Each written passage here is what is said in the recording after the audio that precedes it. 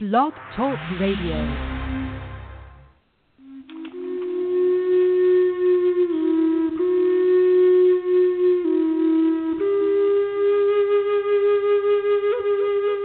Welcome to the Spirit Seeker Hour. Spirit Seeker Hour is your chance to delve into the world of your inner spirit. The Spirit Seeker Hour is brought to you by Spirit Seeker Magazine. Go to www.spiritseeker.com to find out more. And now, here's Cynde Meyer.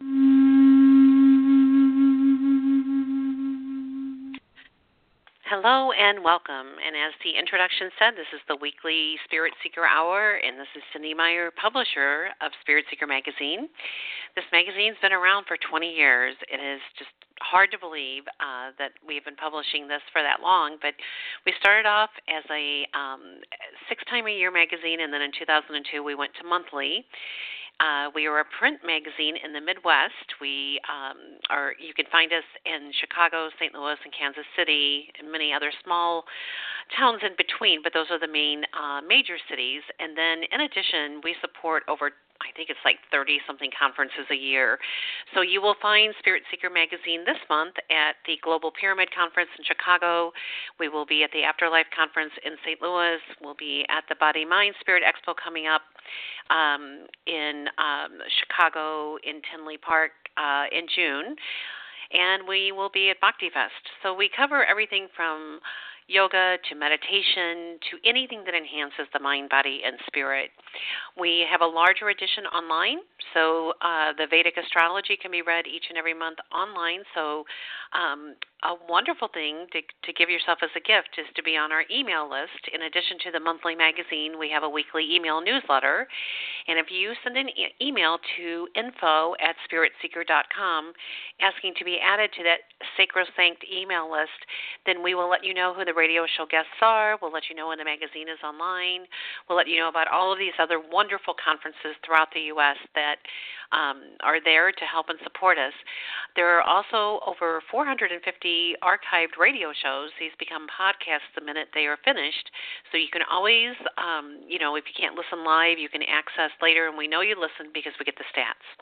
So send the email, as I suggested, to info@spiritseeker.com, asking to be added to our email list, and then we periodically do drawings because Spirit Seeker receives wonderful books each and every day. We get CDs, DVDs, because we do music reviews as well, and we do periodic drawings, so you get rewarded for being on that list and telling your friends about the show and the magazine.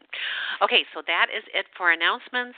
I am delighted to bring my guest on, Paul Selig. He is considered one of the foremost spiritual channels working today. He is an author. He is a channel. He has worked in the arena of academia. He worked with in the college, the university field, I should say, for many years. He has been He's been on TV, he's been on radio, he's known as the medium for the living, and I'm going to let Paul tell you the rest. So, Paul, welcome, and thank you for being my guest this evening. Whoops, I think you are okay. Paul, are you there? I'm here. Okay. I'm here. Thanks for having rather me. Than unmuting. Yeah, absolutely. And you've had quite a lifetime already. And now you've this whole portal is open. You've published 3 different books: I Am the Word, the Book of Love and Creation, the Book of Knowing and Worth, and I guess I should say 4 books, and the Book of Mastery. So just tell us, how did this all come to be? I know that at one time you were what we call a normal person, and then all of a sudden a portal opened, and here we are today. So whatever you want to share, and I'll jump in every once in a while. Okay. It's been a process. This isn't what I thought I would be doing with my life. It's not what I believed my work was, especially channeling. I think I don't even know if I was somebody who necessarily believed in it. I had read a Seth book or half a Seth book in graduate school and thought it was really interesting, but I wasn't in the camp, as it were. I was raised something of an atheist. When I was about 25, I hit a real wall in my life. I began praying. I heard a voice telling me to get my act together and how to do it, and I did.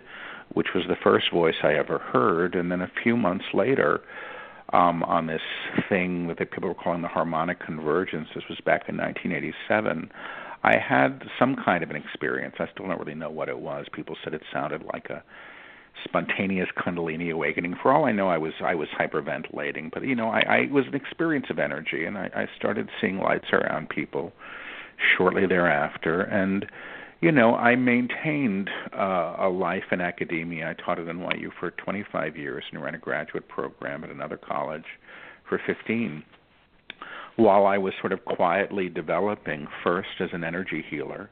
I studied that, and I found out that I was clairaudient and clairsentient. When I began working with people, I was hearing information for them and feeling initially what was going on in their bodies. Now my work is primarily with the mental emotional bodies, although I still track physical stuff when needed. And I began doing a group in my apartment just to sit in the energy. And it was very quiet. Maybe there were, sometimes there were 5 people, sometimes 15. But I did this, for many years, very quietly. And in about 2008, I think it was, my guides began lecturing through me, and I hadn't really realized that had happened. I wasn't that interested in the information that was coming through. I was very interested in the energy, because the energy that was coming through was extraordinarily palpable. And I seemed to be operating as a bit of a conductor for that in a way that I still am not entirely sure I understand. But it was happening. And it was augmented by instruction. And then in 2008, I realized that I was talking a whole lot more and wasn't paying much attention to it. And then in 2009, my guide said to somebody in the group, Paul's not going to believe what comes through him until he sees it written down. And I had not liked to I had never recorded my sessions because I was too worried that there would be something wrong, and if there was something wrong or that didn't make sense, I feared I would never do it again.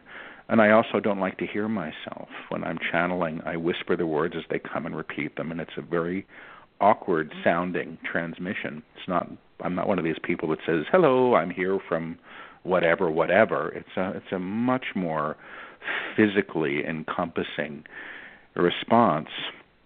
But I did record, and I transcribed, and it was a 5-page lecture that required no editing, and I got kind of hooked every week on seeing what would come through.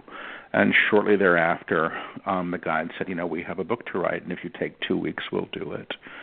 And I did. I had just sort of had an experience in my life where my ego had been really leveled, and all of a sudden I thought, well, they want to write a book through me? Fine, who cares? Let's see what will happen. I just did it in the spirit of the experiment, not expecting that it would really happen. But it did. It took 2.5 weeks, and it was the first book called I'm the Word. And it's the unedited transcript of those sessions. The only things that were edited were occasionally the person who was on the phone during these sessions listening and taking notes while I recorded would ask something personal of the guides that I work with, and she asked that not be included in the text. But all of the books, and there are now 4 in print and another that's just been completed, are really the unedited transcripts of these sessions. So my guides are delivering the whole books. Once in a while they'll let me name a chapter if they don't name a chapter themselves, or they'll approve it. But pretty much that's about as much input as I actually ever have in these books. So that's my work now. And I do it all over the country, and I do workshops, but the books are how people have found me, I think, in the work. Well, and when you were working in the university world, yeah. What were you teaching, if I may ask? Playwriting. I was a playwright when I was younger. That's right. And that's right. I remember that. Yeah, and then that's what I taught, and I loved it. I loved every minute of it. And in retrospect, when I was playwriting, I mean, it's funny in retrospect how much of everything that I've done that has really been in support of what I now do. But playwriting was about assuming other characters and becoming other people. And I used to put myself in a light trance when I would write, without even knowing that that's what I was doing. I used to play music on loop until I sort of disappeared and the writing came forward. So in retrospect, I was sort of being trained, I think, for what I'm doing now. And the teaching in the college, environment really taught me how to hold a space. I'm a good teacher, and I really liked it. So I think all of our gifts get used by Spirit, God, the universe, whatever. But yeah, I had a very traditional academic life in many ways. So when you were a little boy, I don't know why I here to ask this, and if I'm off track, just say no. But did you have a grandfather that influenced you in many ways? No, actually, I really didn't. I had one grandfather that died when I was about 4 or 5. I think I met him when I was too young to know him. And the other grandfather I really didn't know well at all. He kind of favored my younger brother, so we really didn't have much of a relationship. So no real grandparents. No idea why I asked that. I have no idea. That's okay. But as a child, I'm sure you did not envision this at all, but were you, with your empathic abilities, were you able to know things about people as a child, or was this just when you all of a sudden your gifts open so widely? Well, I had a few psychic experiences when I was a kid that were distinct, and verifiable. And then I had one when I was about 4 or 5 of a being hovering over my bed, and it was an out-of-body experience because I watched this beautiful gold being hovering over my bed, talking to me while I lay in the bed. But I also remember watching the whole thing from the ceiling and seeing myself in the bed, and I still don't know what that was. Sometimes I wonder if that wasn't one of my guides or the guide that I know now, sort of reminding me, because my childhood was really anything but fun. And I was a very worried kid. I believed, for whatever reasons, that thoughts were things, very young, and you really couldn't convince me otherwise. So I thought thinking things was the equivalent of doing things, and it frightened me. So I became frightened of my own thoughts as a child. I mean, now I think I probably would have been diagnosed with OCD or something. Back in those days, I was just a worried kid. And in terms of my abilities as an empath, I didn't know what an empath was. Again, this wasn't part of the vocabulary. I'm actually highly, highly sensitive, and I assume I was at that age without understanding sensitivity. I don't know, this was the 1960s. So, in retrospect, I spent a great deal of my life sort of trying to avoid my own sensitivity. And when I was 25, I began to, release things that were sort of precluding that. When I say that I really opened up as a channel in 2008, that was, I think, right around the time that I quit. Well, no, it was later. I stopped smoking, God, and that was about 11, 12 years ago. But when I quit smoking, my whole system opened up, and I used to smoke, channel and smoke, do a reading and smoke. So I had a real investment in sort of numbing or repressing my system, my central nervous system, and I'm assuming that's what it is when I work, is on fire. When I'm channeling, I'm a physical channel, and I'm a physical medium to the extent that if you ask me to step into somebody in your life, if you want to know what's going on, say, with your best friend, and you give me your best friend's name, I can step into your best friend, and I'll probably start to resemble her. And you'll go, oh my God, you look just like her, and that's just been part of the way that I work.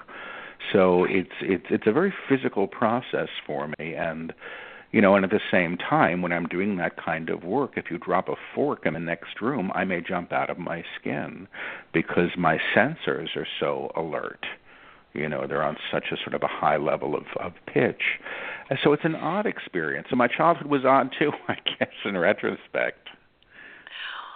Well, it's brought you to where you are today, and now there's work on, they call them the HSPs, the highly sensitive people, and I think you're right. I think that the latest work that they're doing with so many autistic children, and especially in Silicon Valley, they have found that they're that's where all the brainiacs are, and oftentimes when you have highly intelligent people, their brains work in a different way, and the hypervigilance and the being so aware as a young child that thoughts are things, I mean, that's part of a highly sensitive person because they they just feel and know, and they don't even understand it. And then most parents are like, "Well, you knock it off." Pretty much, yeah. Today parents are more aware, but so it's like these kids. I don't know. The kids are.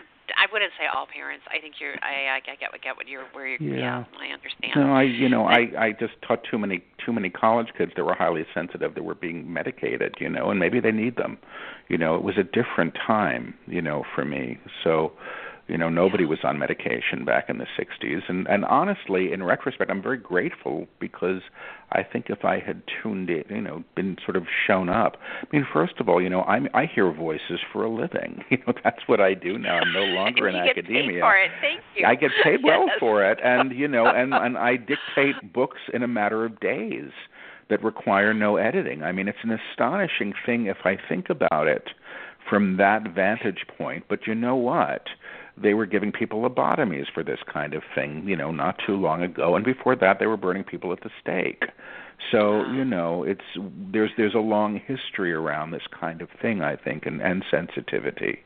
And I'm glad that the vocabulary now is encompassing of this. I mean, the fact that you and I are even having this conversation in a public forum is kind of amazing, if you think about it and where we come from. Well, and there's a tremendous fascination with it. I mean, you look at TV and you have, all these different shows that, you would never have seen, some of the shows that are on there now and the awareness, level. Mm-hmm. Yeah. But so for listeners, in case we have listeners that are total neophytes and saying, "What the heck is a channel? How do I know who my guides are? Who is Paul? Is he channeling one person or is there an entity? I mean, can you talk just a little bit about how that works for you and how you've seen it, work for others? Well, I don't know how it works for others. People occasionally send me clips of people channeling, and I've seen a clip of Jane Roberts' channel once, who was channeling Seth back in the 60s or 70s, I guess it was, and I recognized how she was working. I recognized sort of the physical level of expression. For me, it's a very physical process. Other people, perhaps it's not. But I can speak to what it's like for me now, which is really quite different from what it was like when I was first opening up in the early 90s. It's still a physical experience, but what I do is I'm essentially stepping out of the way. I'm allowing my consciousness to recede. I actually often imagine that I'm climbing into the back seat of a car and handing the wheel over to my guides.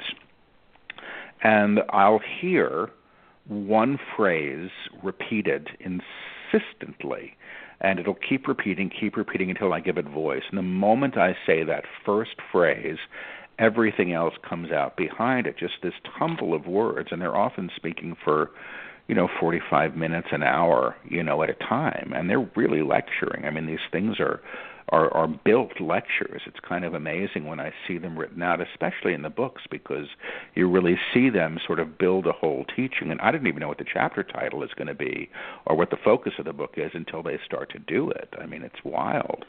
So my experience is that I'm hearing the words on the transmission as I'm hearing it. I'm whispering it as they come. Then I repeat it in a louder voice, which actually is the only way everybody can understand it unless I'm mic'd. And it's like, I always say, it's kind of like reading fortune cookies, one after the other, after the other, after the other. I hear phrase, phrase, phrase, phrase, phrase without knowing where it's going or what the trajectory is. And there's a whole sort of system of physical gesture that comes. And there's also physical phenomena that's attached. My eyes, I've been told, I haven't seen this, and it's been filmed, but I haven't seen the footage, so I don't even know if it's shown up there. But my eyes often change color. I have dark hazel eyes, and they often run a very, very pale blue when I'm working. And I don't know why, I mean, it's this thing that sort of happens, specifically when the guides that I work with sort of step into me, and then they work with people individually, and they face them as themselves. So my responsive channeling is I'm working with a group. They call themselves teachers, and they're coming through to teach. I don't really see them. I've seen a couple of them, or at least one that I'm very aware of in meditation that I'm grateful that I can see. And if I had a better meditation practice, I'd probably see more of them, and see more. But for me, the experience is auditory, and that's not hearing with my ears. If you can imagine that a voice sort of comes forth from within your head, within your mind, that actually precludes all the chatter, just sort of moves everything out of the way, that's what it's like. And I'm listening and speaking as that voice when it's coming. When I work as a psychic, which is really my empathic work, I'm a little odd. I sort of call myself like a human switchboard, I can be hearing you. If I were to tune into you, I might become you, start to look like you. I can hear what's going on with you either at a personality level or at a higher level. Or I can go to you at the time a sense of trauma was incurred. So if you have a block or a pattern, I'll often hear my God say, ask her what happened when she was 7. And I'll go to 7, and that'll be, say, the year your parents divorced, or the year, something bad happened, or traumatic, whatever. And then we can go and we can sort of work with the energy around that to move it. But I'm also hearing everybody that you ask about. So it's just, I think it's really just telepathic communication, really, and I think that that's something that we're capable of. In terms of, how do people tune into their guides? I asked, I think is what really happened. I asked, but I also showed up for this work really consistently over 25 years, I really do feel that I was developed. And I was developed quietly and frankly I'm not going to say in secret, but I was developed in an apartment, and when I finally got a website, it didn't even have my name on it. I didn't want people to find me. And I didn't really want people to know that I did this because I really didn't want to lose my gig at NYU. I'd had it for forever, and I didn't know how receptive they'd be. By the time I left, which was really just this last year, and it was my choice, I was all over YouTube anyway, and I'd been on television, and I had all these books out, so it was common knowledge. But initially, I was very, very, I don't want to say frightened. I wasn't frightened, but I was cautious. And I also was more interested in the work than sort of being known as somebody who could do this kind of thing, and so I wasn't very invested in being public. In fact, I was more invested in not being public, and now I am public, so I'm having to deal with that. Right, and it's so interesting that Jane Roberts Seth was mentioned earlier today. I was getting a massage from a masseuse who trained at the Edgar Cayce Institute, and apparently Edgar Cayce's grandson, Thomas Cayce, just made his transition the last couple of days, and he was mentioning, I don't even know how it came up, but it came up in the massage, and when I first heard about Edgar Cayce, I was in my early 20s, and this lady who I met through a friend put the original, Search of God and some of the different, books in my hands, and then I met a chiropractor in his 80s. They were both in their 80s, and I'm in my 20s, and these teachers just first showed up, and the Marie Hischke, who took me to see my first Swami at the Theosophical Society, and she introduced me to meditation, and I had never heard of anyone being a channel before Edgar Cayce, and it's fascinating, the complete medical diagnoses that he would just he was a photographer in Kentucky, for goodness sake. I know. And then the next thing you know, here, and I can remember, the area for research and enlightenment, which, is the Edgar Cayce Foundation. Back in the day, if you had a medical condition, one time I had scleroderma, like many, many years ago, and so I sent for the information, and his channeled readings would be sent through the mail. And then you would, read them, and then you would return them to the library. And now supposedly everything is online. But back in the day, you paid $35 a year, and you had access to all this fabulous information. Yeah, that was amazing, amazing work. I believe that it's Cayce who coined the term channeling. I don't think it was it wasn't used until then. But there have been people doing this for thousands of years. It's really not a pop culture phenomena. Swedenborg was doing it, it's been really done. Artists have been doing it, I think that it's how sacred texts have been delivered throughout time.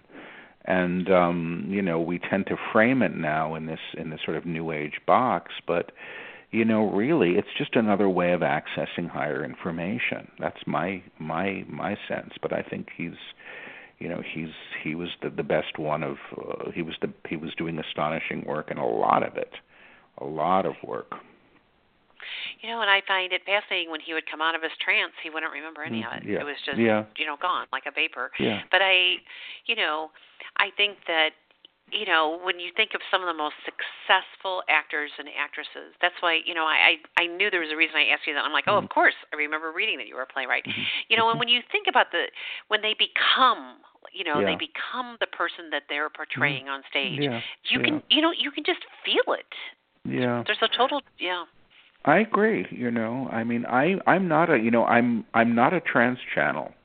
I'm a conscious channel, and it's an interesting thing. When I do channel directly without the whisper and the repeat, then I don't remember anything, and I get a little spooked by that. It's a little out of control for me, especially when you're doing it in front of a large group of people. I mean, my whole life right now is I show up in front of, hundreds of people at a live stream every week or in workshops, without any idea what's going to come out of my mouth. And it's already like a jump off, it's a leap every time I do this. But to not remember any of it is challenging. But I seem to be more present because I'm also sort of inquiring about the teachings as it's coming through.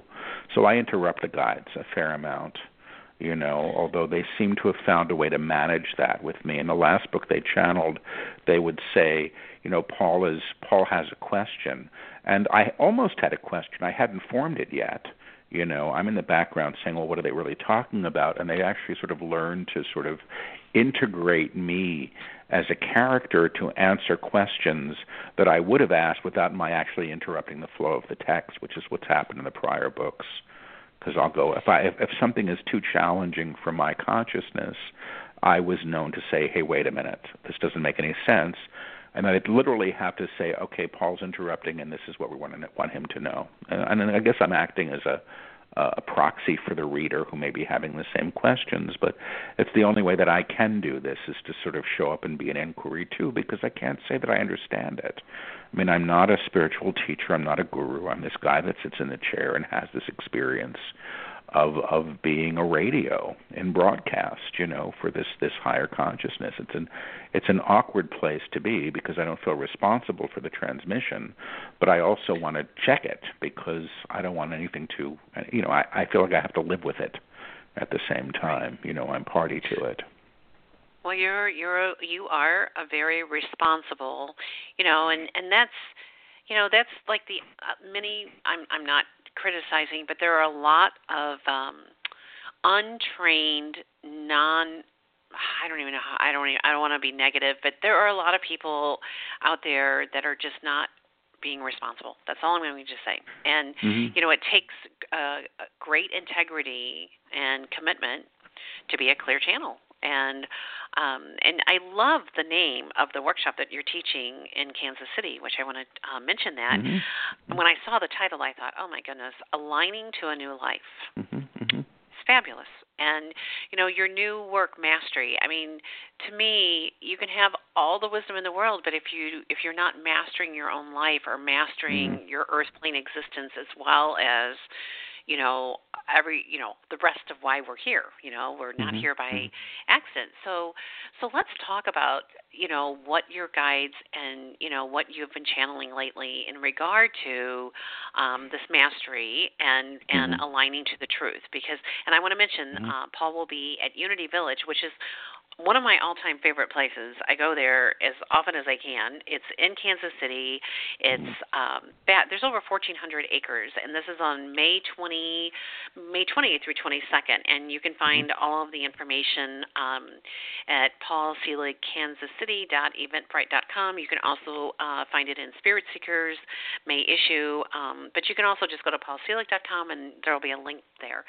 Okay, so that's that. But so Paul, what are you getting about like this year 2016 and the difference that you have felt with this mastery message that's coming through? Well, they've been teaching. They just began a new trilogy of books, and the first of the trilogy, which came out in January, was called the Book of Mastery. And they really do say, you can't be a master and a victim at the same time. It's just not possible. But they're really beginning to talk about the transformation of the material realm as what we're here to support. And the book that they just finished dictating, and it's really about 2.5 weeks now, it's called the Book of Truth. And that's where my head is at, because I'm still wrapping my brain around the teaching.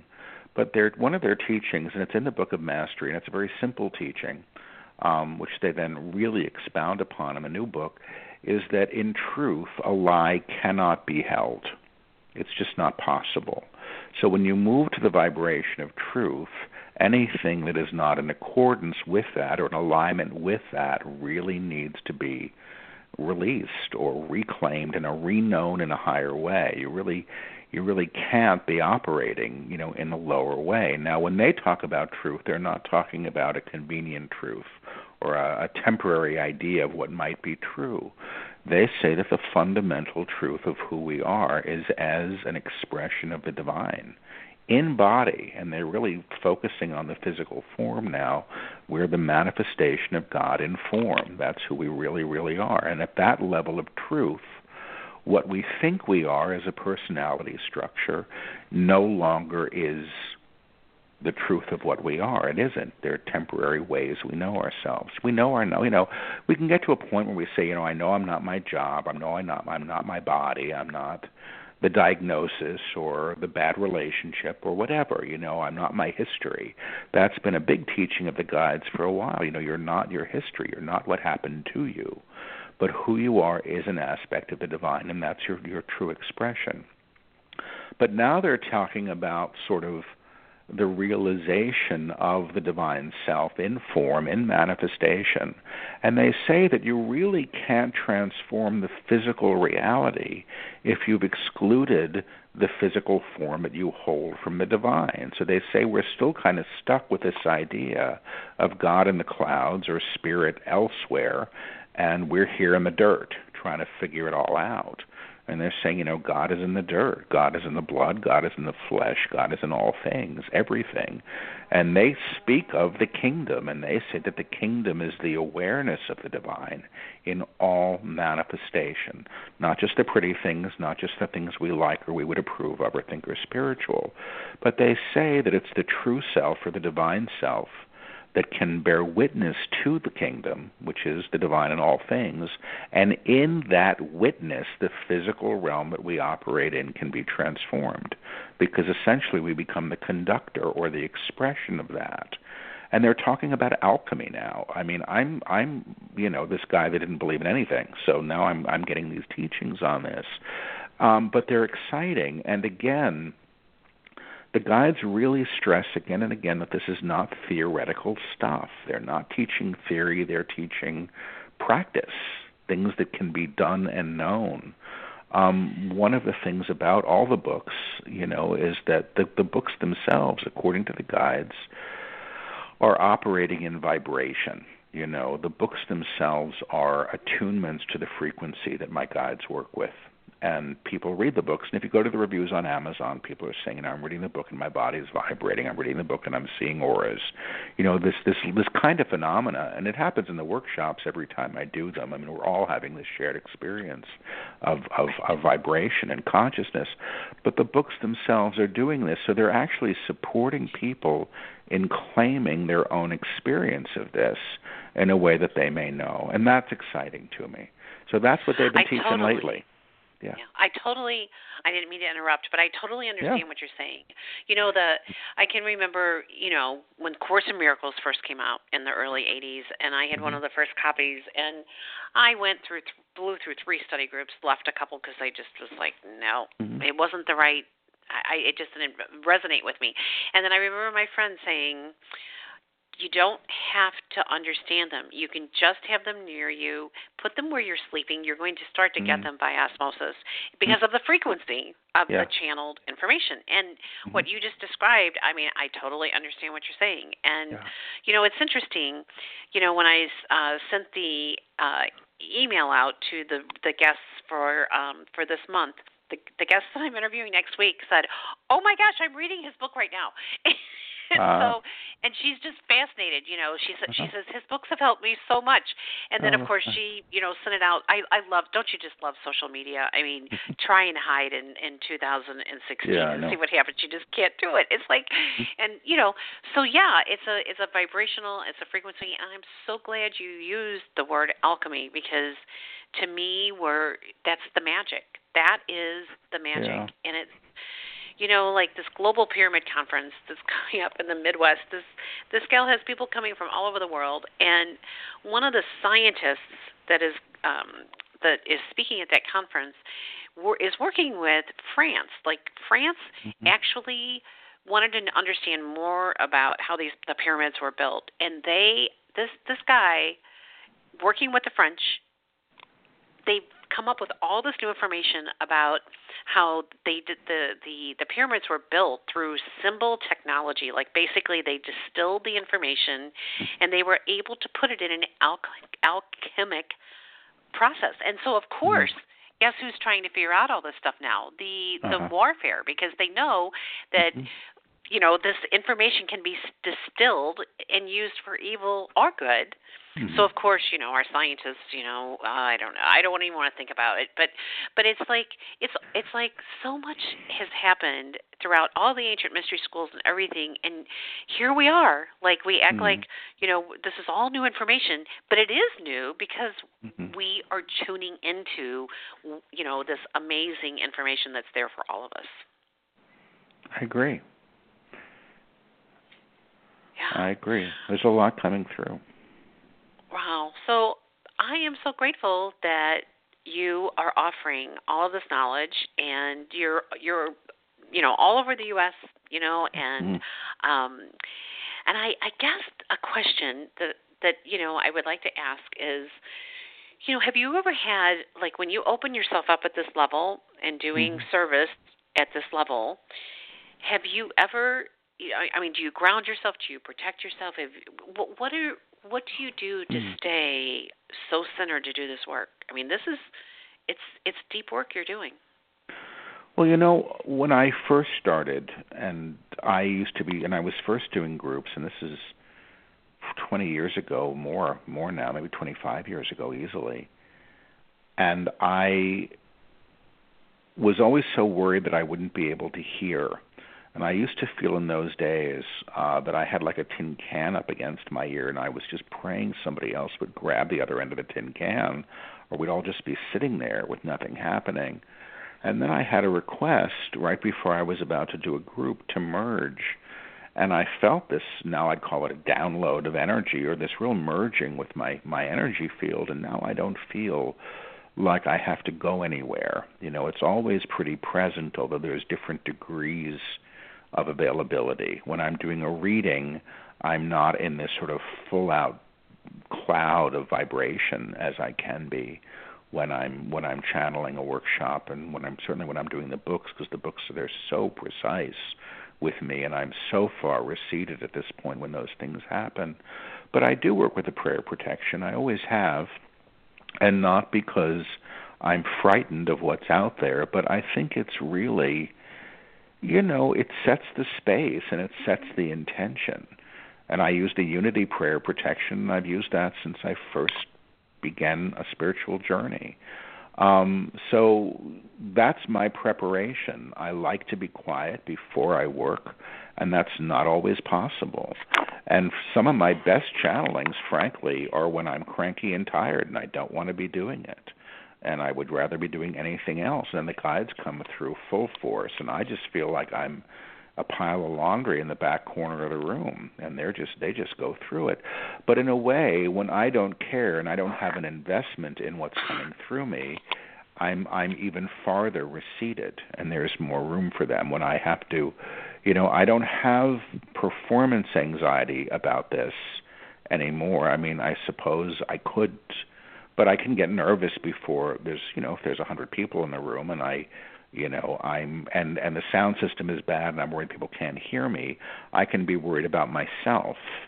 but I'm really not so worried about the transmission. At this point, I think they actually know that if they were to leave me standing there on a stage alone with nothing happening, I would just cancel everything and never do it again. I'd be too horrified. My agreement is to show up for the work, and their agreement seems to be to show up with me, when it's time.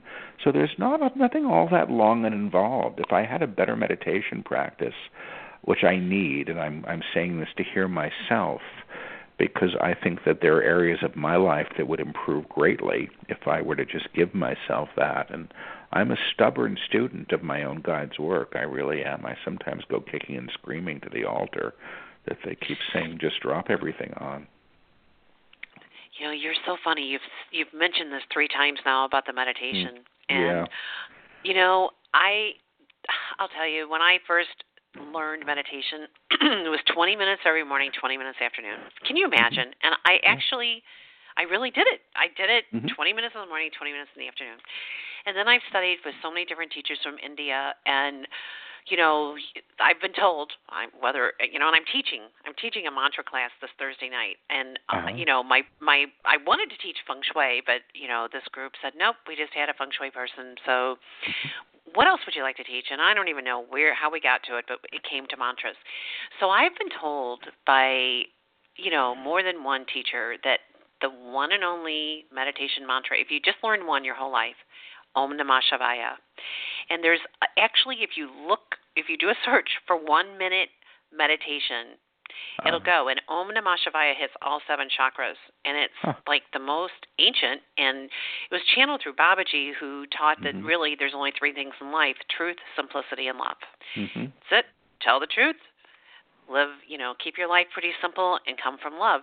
And that's why I love your new series of books. It's like, I think you knew as a child that thoughts are things, and you were aware of the power. And most people think that their interior landscape, their thoughts are like hidden, and they're not. They're magnified.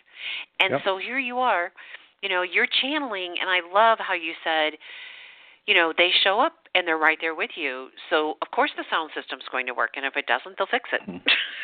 It's like, there's a divine orchestration of all of this. And, so I don't know. I just love your approach, and I love that you're this surrendered. And I think you're meditating whether you realize it or not, Paul. That's why. Oh, well, thank you. I work with an agape prayer minister who I adore, a practitioner, who just gets on my case about the meditation. He said, Paul, just read your own books. You'd have nothing to complain about.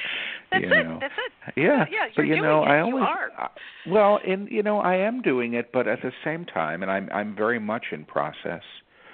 But my challenge has always been that I'm the channel. If you were channeling the books, I could just read the books and say, oh, see what I think.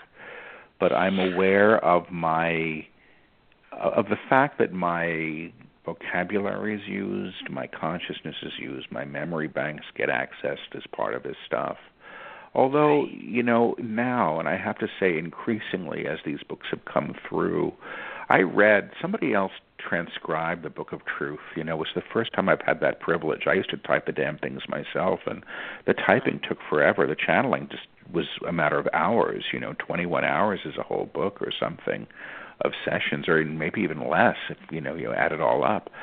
But when I was able to read the book for the first time fresh, and I got it, and I also was completely aware of how not present I was for any of it. It's a really clear dictation. And so this time I think I really may be able to benefit from it because I'm not sick of it from having typed it for a month, and heard myself again and again and again while I'm fixing all the commas and the typos and trying to translate, the repetition of how I work to the reader. It's really a process. I can remember, Wayne Dyer saying that right before, he made his transition, his kids bought him an iPad. But prior to that, he very rarely used email, and he hand wrote every one of his books. How interesting. I didn't know that. Can you imagine? Yeah. I mean, and I think, I can imagine. I think I mean, and he also read a book every single day. I mean, that's part of, Wow. you know, he was very much into rituals. And I think that's what meditation is. You know, I think meditation, you know, I used to, like, you know, when I first started, I thought I had to, like, you know, do all these different things. And, you know, and depending on if you're clairaudient, clairvoyant, clairsentient, claircognizant, whatever you're, you know, whatever way you receive information, you know, like I've studied a lot with neuro-linguistic programming. And, you know, for me, I just need the quiet. And now that I've learned to still my mind, I could do it in a train station. It doesn't matter where you are. You just close your eyes, and no one knows that you're somewhere else. You know, it's like, so I think that's the beauty of meditation, you know, that it gives you that. But you're already doing it. It's just, you know, you don't realize you're doing it. Okay. So enough of that. So, okay, where do you feel, you know, you mentioned it earlier, you touched on it, and I just like to go there. A lot of times people, especially in the New Age community, when bad things happen, I hear it and it drives me crazy. Well, what did you do to create that? Well, what were why are bad things happening? I mean, I went through a cancer experience 10 years ago, and I'll never forget this lady saying, but you're a spiritual leader and all this, why are you getting cancer? And I just remember I was so shocked. It was like, what? I said, I'm not walking on water yet, you know? It's you know, so when people have bad things happen or fears come up, can you help with people listening, and myself included here, in understanding, you know, some of the things that happen along the way? Things happen. Yeah. I think we're here to learn. I think that's the big one, and I think that we learn in different ways. I also think that while we are co-creators here, we're also in collective agreements here, and we forget that. You know, we forget that there's larger agreements happening here about what the world is, what health is, how we treat ourselves. And my guides are really talking about that. I'm not one to, you know, I was going to say blame the victim, but I don't even buy that, because my guides say, you know, you can be a victim or a master. Being a master is really about how you attend to the situations that come to you. I mean, I'll explain this maybe this way. I mean, this is the kind of thing like normally my guides might just pop in and answer, because they're much quicker and they have the answers that I don't.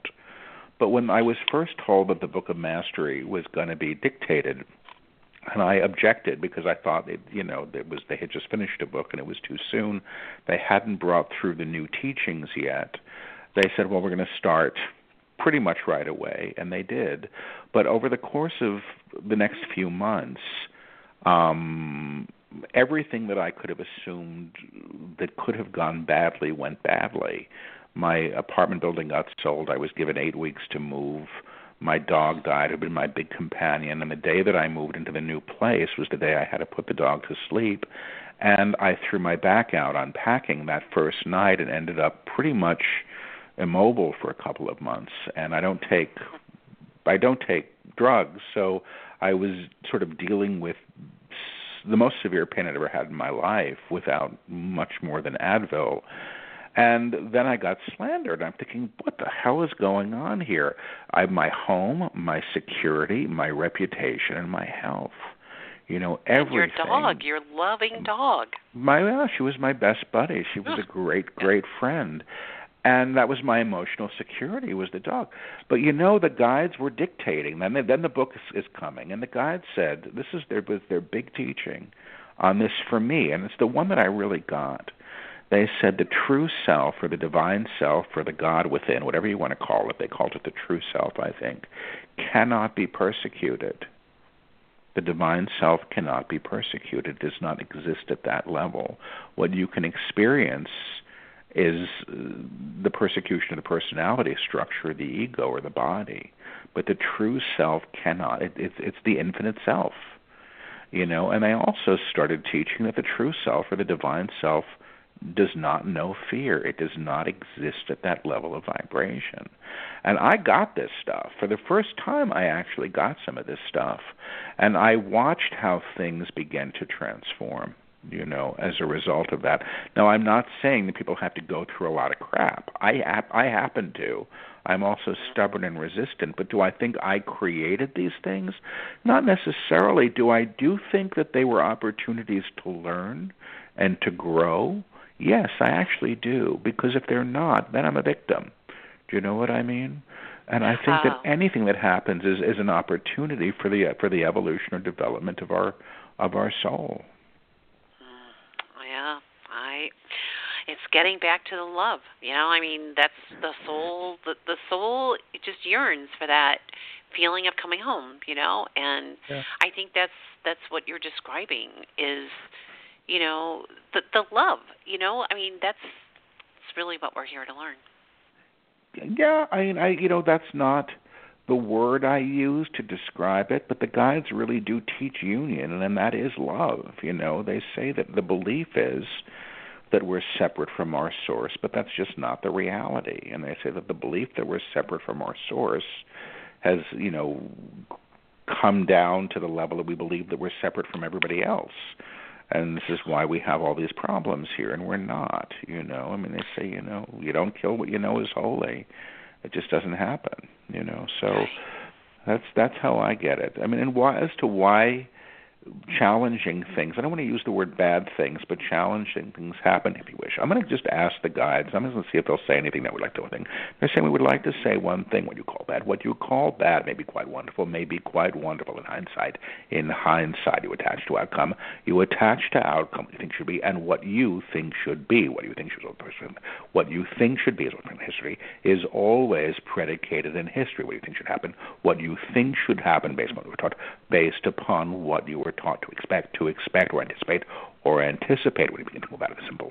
When you begin to move out of this reality of agreements to history, so you begin to reclaim yourself in a higher way when you tap into history. But many of you tether to the history of what you've been taught to believe, of what you've been taught to believe, and the release of that. And the release of that may come in different ways, as you were attached. Those of you who are attached to what you think should be may be taught in difficulty, may be taught in difficulty, those who are willing. Those of you who are willing to release all things to a higher way of being, may have a different experience of it, period. And they're saying period. So that's their answer, not mine. Thank you. Thank you for that. Yeah. And, it is expectation, and it is like our story, and it is like, the shoulds and the woulds and the thises and the that's, and, thank you for that, Paul. Thank you. Yeah. Well, I have them too. I mean, I have to think about what they said. I mean, as much as I can remember it, but, because I have my shoulds and my woulds too. I really do. And they just said, and they get in the way. So that was what I just heard. So I suppose they do, and they get in the way. They get in the way of truth. I mean, the guys have said, this is what they've started saying things like, this is in the last book, they say, if you look around the room that you're in, everything in the room has a name that was given to it by somebody who came before you. We're living in a museum of other people's ways of defining a reality. And as we begin to claim ourselves in a higher way, we actually begin to claim a reality that's in accord with that. But we can't do that when we continue to ascribe all this power to what we've been taught to believe should be or should be there, even in the room.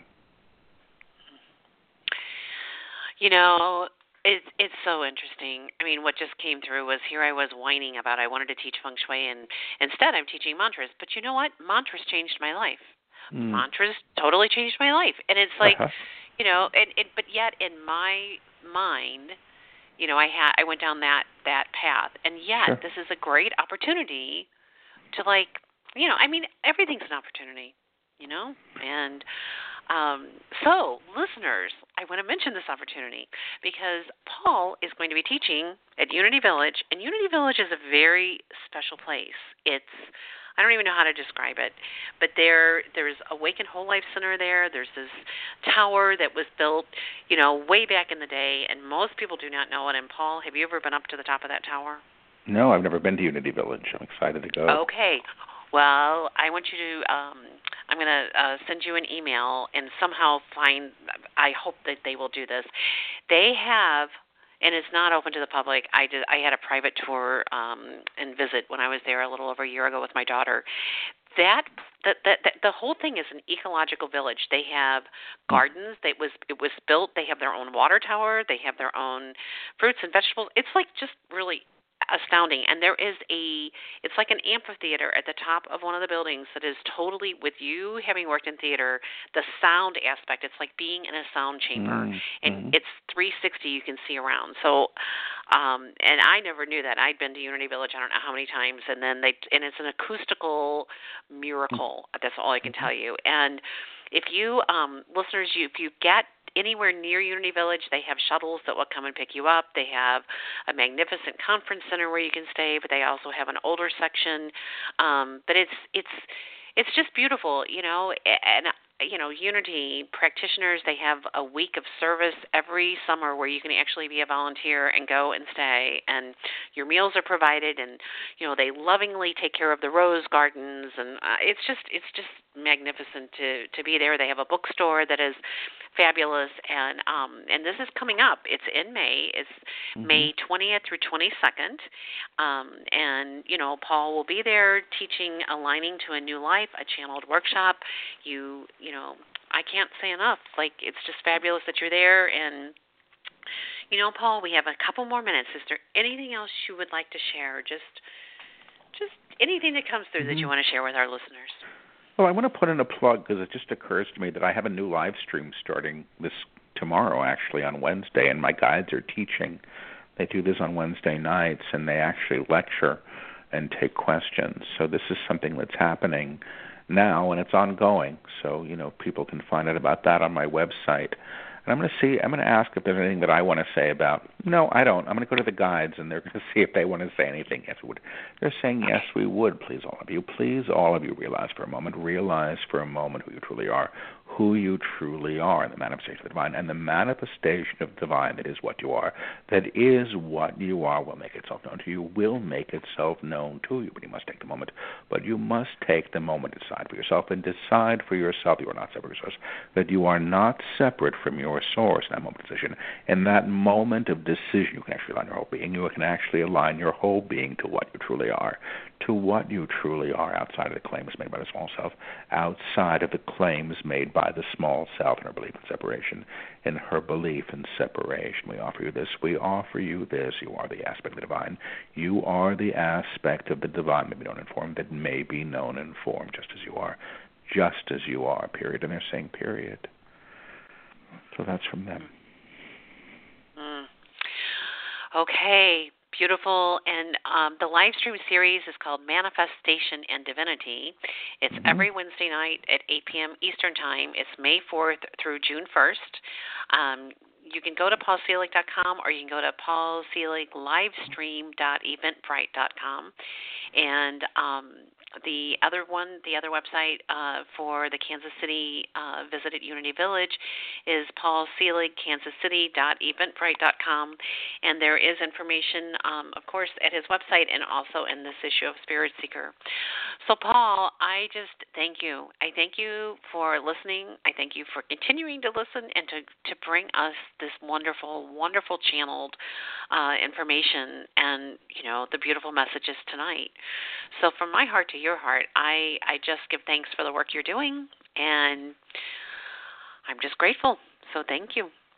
Thank you. Thanks for having me. Okay. All right, listeners, and just enjoy. And remember, this is a podcast.